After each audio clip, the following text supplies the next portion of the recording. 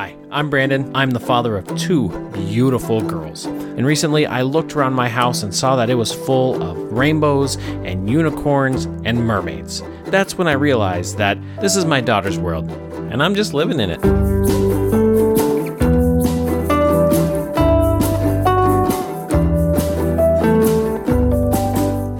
What is up, girl dads? Hope you're doing great. I'm doing pretty good, actually.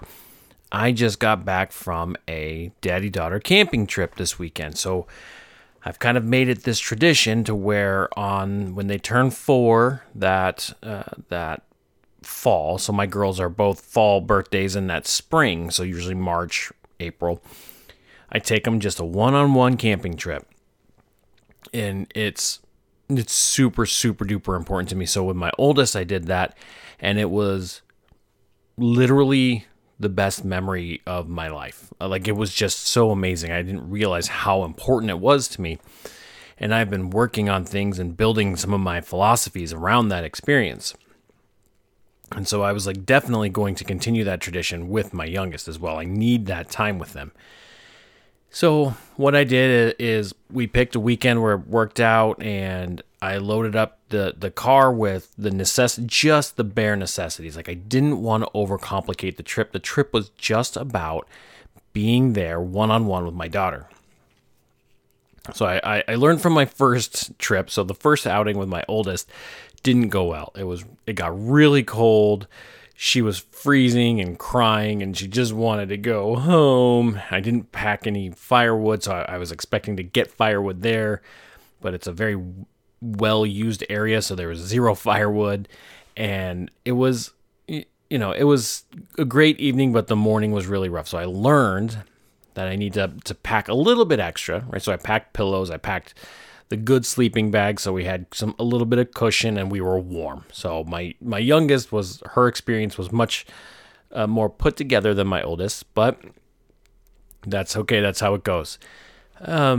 So pack the car with the necessities, and if you don't have one of these already, like, it's called a chuck box. That's what we call it, a box that has all of your stuff for camping that you can literally just chuck into the back of your car and go.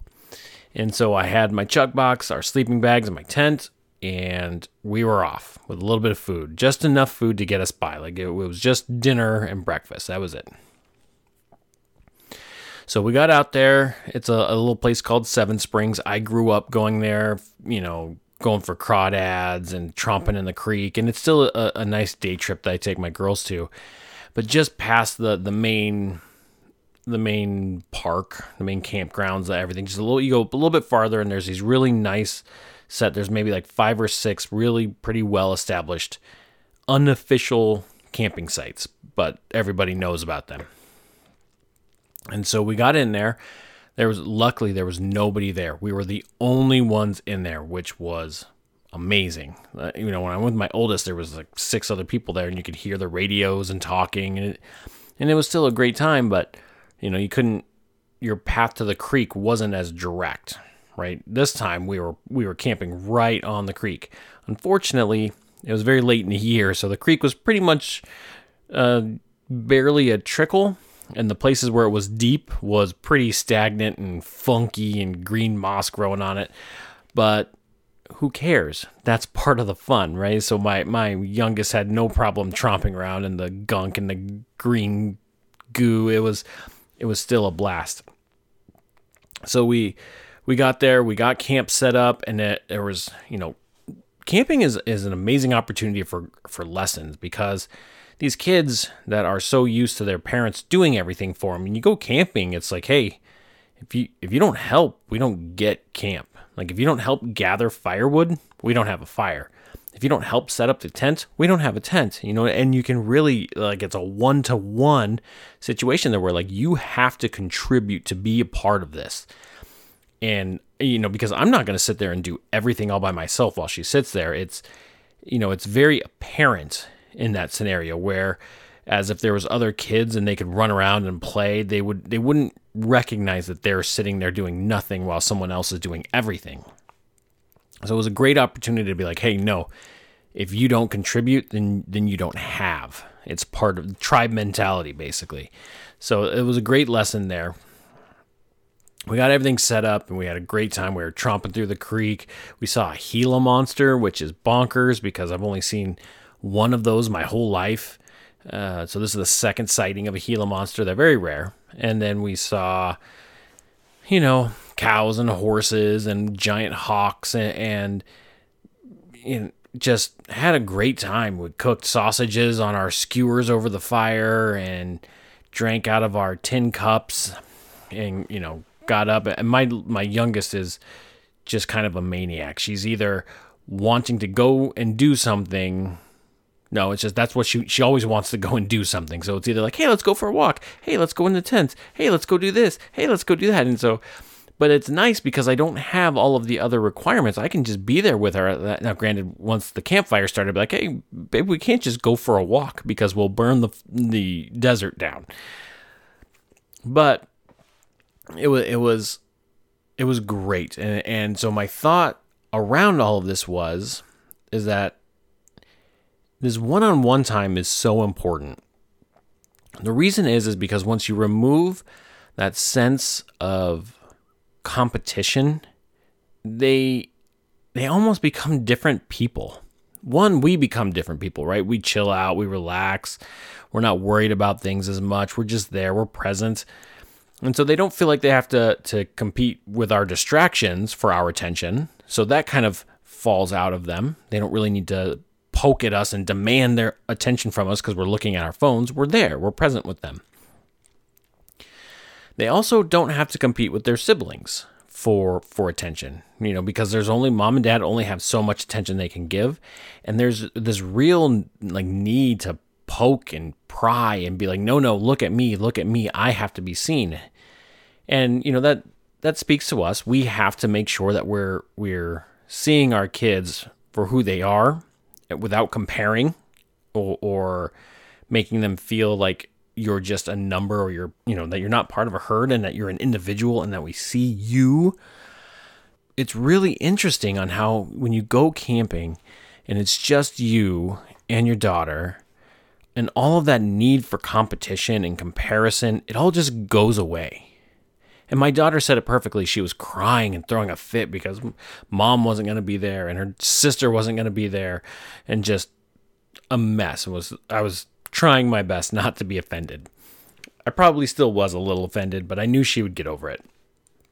And she took a nap. She crashed out for like 30 minutes on the drive up.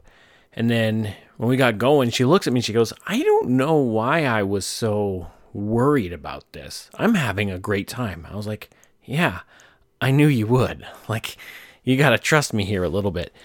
But that's what it is. It's just that they, especially with my youngest. So the youngest, her identity is almost just completely built around comparison to her or her older sister, right? She exists in the shadow of, or in comparison of, or by definition of her older sister. So you remove that and it's scary to her. It drives her nuts. It's our anxiety. But then when she got out there, she's like, wow, I really like this. This is fun. I love this. And I loved it too. And it was so good because I'm going to be honest. I think every family that has more than one kid, this is going to relate. There's one kid that you get along with really well because they're very similar to your spouse. And because you get along with your spouse, otherwise you wouldn't have married her. It makes sense that you kind of vibe. And then there's a kid that you just fight like an old married couple constantly, and you fight with them because they're just like you.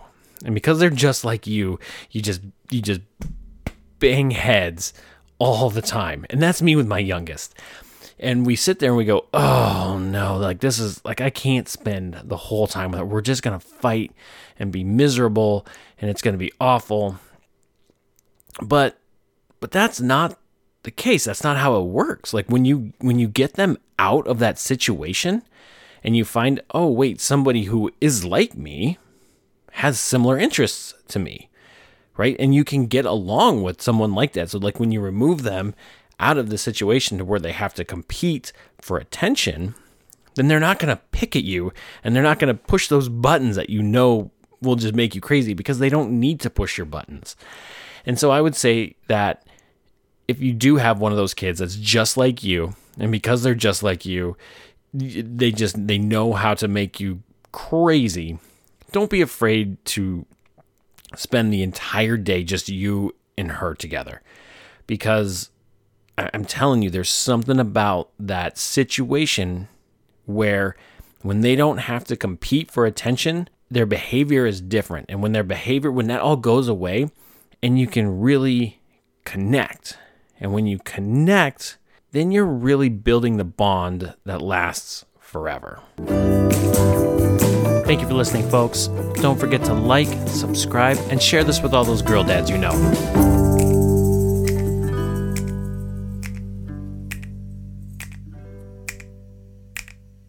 I just want to give one last quick shout out to Inkledo. Thank you for making this podcast possible.